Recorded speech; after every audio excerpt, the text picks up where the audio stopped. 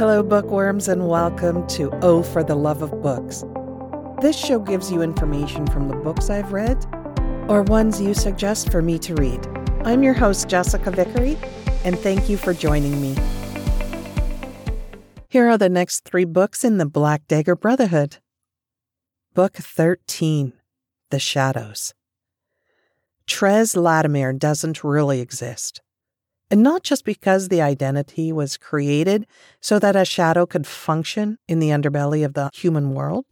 Sold by his parents to the Queen of the Sheshaib as a child, Trez escaped the territory and has been a pimp and an enforcer in Caldwell, New York for years, all the while on the run from a destiny of sexual servitude. He's never had anyone he could totally rely on, except for his brother I.M. I.M.'s sole goal has always been to keep his brother from self-destructing, and he knows he's failed. It's not until the chosen Serena enters Trez's life that the male begins to turn things around. But by then it's too late. The pledge to mate the queen's daughter comes due, and there is nowhere to run, nowhere to hide, and no negotiating. Trapped between his heart and the fate he never volunteered for, Trez must decide whether to endanger himself and others, or forever leave behind the female he's in love with. But then an unimaginable tragedy strikes and changes everything. Starting out over an emotional abyss, Trez must find a reason to go on or risk losing himself and his soul forever. And I.M., in the name of brotherly love, is faced with making the ultimate sacrifice. Trez was the second son born to a family of modest wealth. However, his twin I.M. didn't thrive and wasn't expected to live for very long. Since Trez appeared perfectly healthy, Queen Rash had the twins' astrological charts altered to reverse the birth order and declaring Trez, the anointed one, essentially the breeding stud to their heir of the throne instead of I.M. While this situation brought health and a status to his family, it effectively imprisoned Trez in a life of pampered servitude. Raised by the Queen's staff in a white cell, he went on a hunger strike until they sent I.M. to him, which was when the dysfunctional relationship between the twins began. X prevented his first escape attempt, and to keep Trez in line after he threatened to take his own life, X threatened to torture and murder I.M. if Trez tried it again. It took him another 20 years to realize that the jewels they constantly kept him adorned in were set in steel, which prevented him from dematerializing. When the perfect opportunity presented itself, he stripped naked and dematerialized through the air vents and escaped. The first sign of habitation he came across was a cabin in the Adirondacks, but he was forced to hide when Revenge and the princess arrived for their rendezvous as per their blackmail agreement. After she left, Trez helped Revenge when he collapsed from the poison she used against him. In return, Revenge took Trez under his wing and helped him acclimate to both human and vampire society. As punishment for leaving for the outside world and mingling with other races, the Sheshaib ordered him to work for Rev, and he continued to take care of him after his meeting with the princess. When Revenge faked his death, the Iron Mask went to Trez, and later, Trez opened Shadows. Trez continued to manage both nightclubs after Revenge became king of the Sympaths. 20 years after leaving the Sheshaib, Trez met Selena when the Chosen moved to Revenge's great camp, and although they were attracted to each other from the start, Trez's sex addiction and Anointed One status, in addition to the disease she was keeping a secret, they stayed away from each other for the most part. This was made more difficult when he moved into the Brotherhood's mansion, and she continued to service the blood needs of the brothers. When Selena could no longer keep her disease a secret, Trez devoted himself to making sure she got to do everything she wanted before the end. This was complicated by the queen's orders to finally bring him to heel, even though the princess had secretly fallen in love with Iam. But she was ultimately foiled in a coup led by Maeotian and Sex. Treize ensured that Selena knew she was deeply loved and was able to depart on her own terms. After her passing in a near-death experience of his own, he had a vision of Selena telling him that his time on Earth wasn't finished and he needed to be there for his brother. Despite her message, he was extremely depressed and considered taking his own life until he met Teresa, his mate's doppelganger, who was working at his brother's restaurant. They quickly fell in love, which was interrupted when Teresa learned that her mother had been admitted to ICU at Havers Clinic. She reunited with her family and her mother recovered, but then Treize came clean about Selena and Teresa's resemblance to her. Feeling used, and rightfully so, she told him that she never wanted to see him again. While suffering from one of his frequent migraines, he had a vision of Lycider resurrecting Selena from a funeral pyre. Sensing she was in danger, he went to the room housing where she was staying and found that she was trapped in a fire in the building.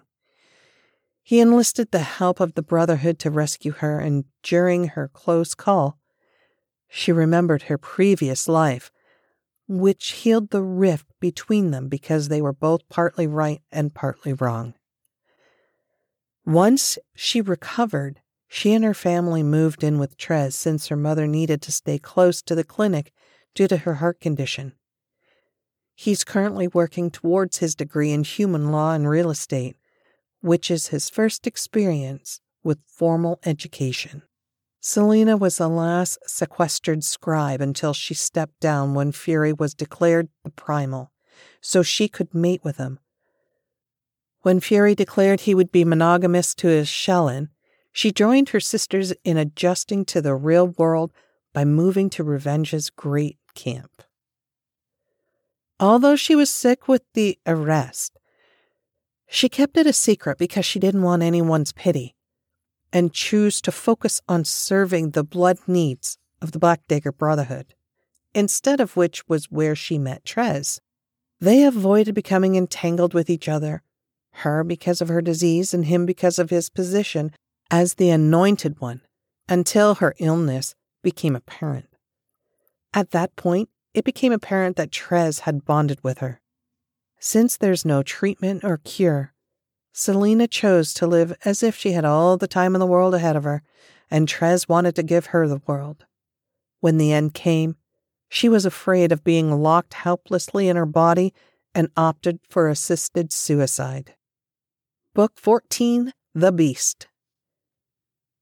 His name is Rage, the deadliest fighter and most voracious lover of all the Brotherhood, whose inner beast could never be tamed.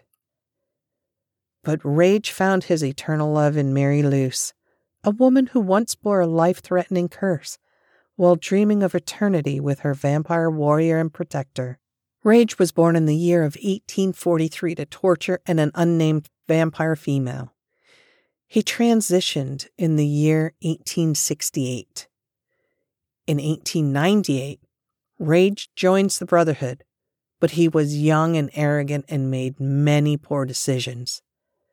That same year, he killed an owl sacred to the scribe virgin. He begins to realize there are consequences to his actions. She curses him for the death of the bird with the beast. Rage met Mary when she accompanied John Matthews to the training center as an interpreter and chaperone. Against Rath's orders, he began seeing her, and they fell for each other. But Mary was dying of leukemia and tried to push him away so he wouldn't be devastated after her death.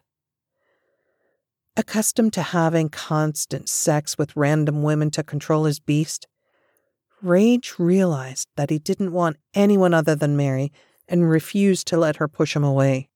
Rage bargained with the scribe virgin for Mary's life, offering to keep the curse of the beast for the rest of his life if she would save his Shellin. Since there must be a balance, there had to be a sacrifice, which the scribe virgin had decreed would be Rage forsaking Mary for the rest of his life, and she would never remember him. However, once the scribe virgin discovered that Mary was sterile from the cancer treatments, she brought Mary and Rage together, since Mary's inability to bear young was sufficient sacrifice. Mary was born to Cecilia Luce and an unnamed father. Her mother named her after the Virgin Mary due to her mother's strong religious beliefs.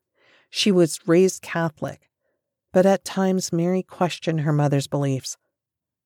Ultimately, because her mother had died, for a while, Mary worked with an autistic child, teaching them how to read and write, while also counseling.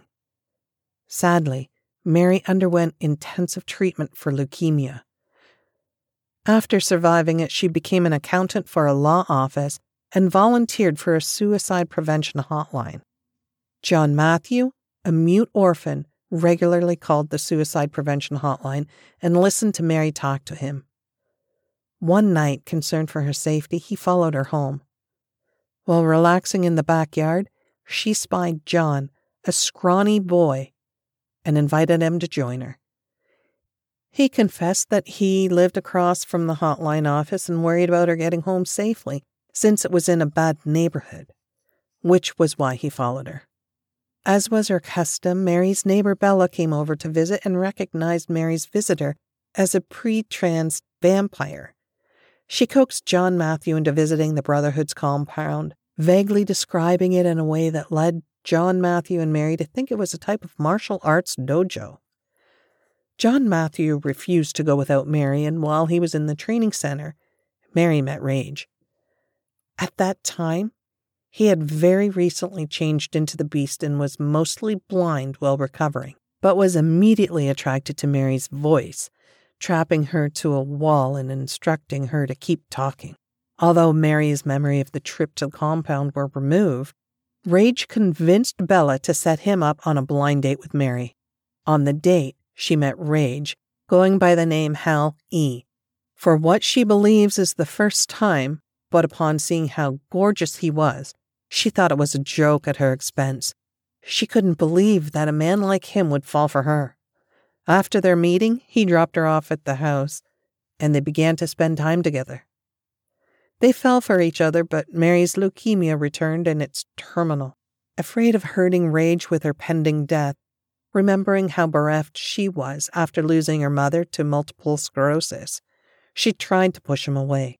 Accustomed to having constant sex with random women to control his beast, Rage realized that he didn't want anyone other than Mary and refused to let her push him away.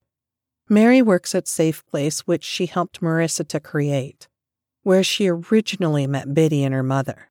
When Annalyn was dying of a miscarriage, Mary brought Biddy to her to say goodbye. As the girl touched her mom's hand, Annalise passed away and Mary blamed herself for traumatizing Biddy. Shortly after that, Rage was dying of a gunshot straight to the heart, and although she could follow him into the Fade, she was reluctant to leave Biddy all alone in the world. Mary managed to coax the beast into healing the wound, saving Rage's life, but was wrecked with guilt because she felt it was for the wrong reasons. Biddy's father was abusive and gave her multiple fractures all over her body. One day he put her in a hospital with a compound fracture in her leg, which required a titanium rod with expectations of more surgeries as she grew. After being released from Havers' clinic, she and her mom were living in poverty, and Biddy's father tried to murder them with a chainsaw. Butch, Rage, and Vicious killed the father and left his body in the woods to disintegrate at sunrise. Then they took the females to Safe Place, where they were the first residents. In fact, it was Marissa's encounters with them at her brother's clinic that prompted her to begin the first shelter for children and the abused females of the species. When Annalyn died of a miscarriage, Mary and Rage adopted her. She had a dream where her unborn sibling came to her and she knew he would have been her brother. She named him Charlie. Biddy's major bones had to all be broken and rest due to the damage. She couldn't go under anesthesia because she was allergic. Because of this, Rage went into beast mode in Haver's clinic, destroying one of the rooms. After meeting her Uncle Rune, Biddy stays with Mary and Rage, requesting that Rune also move in with them. Book 15, The Chosen. Excor, leader of the Band of Bastards, convicted of treason against the Blind King, is facing a brutal interrogation and torturous death at the hands of the Black Dagger Brotherhood. Yet after a life marked by cruelty and evil deeds, he accepts his soldier's fate. His sole regret, that loss of a sacred female who was never his, the chosen Layla. Layla alone knows the truth that will save Excor's life, but revealing his sacrifice and his hidden heritage will expose them both and destroy everything Layla holds dear, even her role of mother to her precious young. Torn between love and loyalty, she must summon the courage to stand up against the only family she has for the only man she will ever love. Yet even if Excor is somehow granted a reprieve, he and Layla would have to confront a graver challenge, bringing the chasm that divides their worlds without paving the way for a future or even greater war, desolation and death. As a dangerous old enemy returns to Caldwell and the identity of a new deity is revealed, nothing is certain or safe in the world of the Black Dagger Brotherhood, not even true love, or destinies that have long seemed set in stone. In 1731, deep within the damp and dirty cave, Excor was born breached during a historic blizzard. His father, Haram, had disavowed him on the spot, claiming Excor was a cursed child, and leaving him to his mother's care. Under threat of death by Haram, she was forced to raise Excor, but she did so without care, kindness, compassion, or love. By the time he was old enough to crawl, she kept him chained in the yard outside her cottage and never brought him inside. When Haram was killed when Excor was still a young child, Excor's mammon was freed from her obligation and abandoned Excor, still chained in the yard. She never even looked back when he cried out for her not to leave him. Excor never even learned her name. Terrified, cold, and hungry, Excor found a way to break the chains around him and to feed to stay alive, becoming a vicious killer. As a preteens, he spent nearly a decade in an orphanage. Over the years, he remained isolated in the abandoned cottage, and he fed off of wildlife in the forest nearby. When he was going to go into his transition, he made a deal with a female vampire in the nearby village. She would see him through his transition and feed him, and he would give her the cottage. He survived into adulthood, barely, and left his home forever, wandering the world. He eventually came upon a group of vampires led by the Bloodletter, who were tracking down some lessers. Excor managed to get involved in the fight and survive it. Known as the vampire who could only sire weakling females or a single cursed boy, the Bloodletter saw the opportunity to save face by claiming such a strong fighter as his get. So he lied to everyone, including Excor. In the Bloodletter's training camp, he was forced to fight for his very survival under its brutal conditions, which were deliberately cultivated by his alleged father. This required him to become inured to meting out physical violence, including the torture and rape of vanquished foes, and shutting down any traces of compassion or caring in his psyche. Despite how cunning and hard he became, there was no denying that a thread of honor hid at the core of him. As a result, the other soldiers followed him willingly, practically worshiping him and obeying him without question. He formed an elite group of soldiers, which he termed as Band of Bastards. And together, they and the Bloodletter roamed Europe, taking and killing at will, but always remembering not to reveal their true heritage to the humans, per the old laws. It wasn't until Pain exacted her revenge upon her father, the Bloodletter, for the brutal treatment of her twin Vicious, that X-Corps and the Band of Bastards learned that he was not, in fact, the Bloodletter's blooded son. In spite of this, the Band of Bastards agreed to continue following X-Corps' lead. He brought them overseas to Caldwell, determined that the vampires needed a change in leadership, and began plotting a coup. During an assassination attempt on Wrath, X-Corps was severely injured. In a desperate move to save his captain, Thro contacted the chosen Layla, using the blood she'd fed him when he was injured in the Brotherhood's clinic. Continuing to pretend to be an ally of the Brotherhood, he had her feed X-Corps with her powerful healing blood. One look, one taste of Layla's blood, and X-Corps was struck with the mating instinct. Attempting to ignore his need for Layla, X-Corps focused on his plan to overthrow the king's power and position instead of killing him, intending to install himself on the throne. He began working with various rogue members of the Glimera, trying to politically maneuver them into submission and compliance. What X-Corps soon discovered, however, was that many of the Glimera weren't to be trusted, as they would dispose of X-Corps just as easily as they'd planned to dispose Wrath. As time went by, and despite his ambition to seize power, X-Corps found it difficult to concentrate on anything but Layla. Using the knowledge of the location of the Brotherhood's mansion, X-Corps blackmailed Layla into meeting with him once a month for a full year.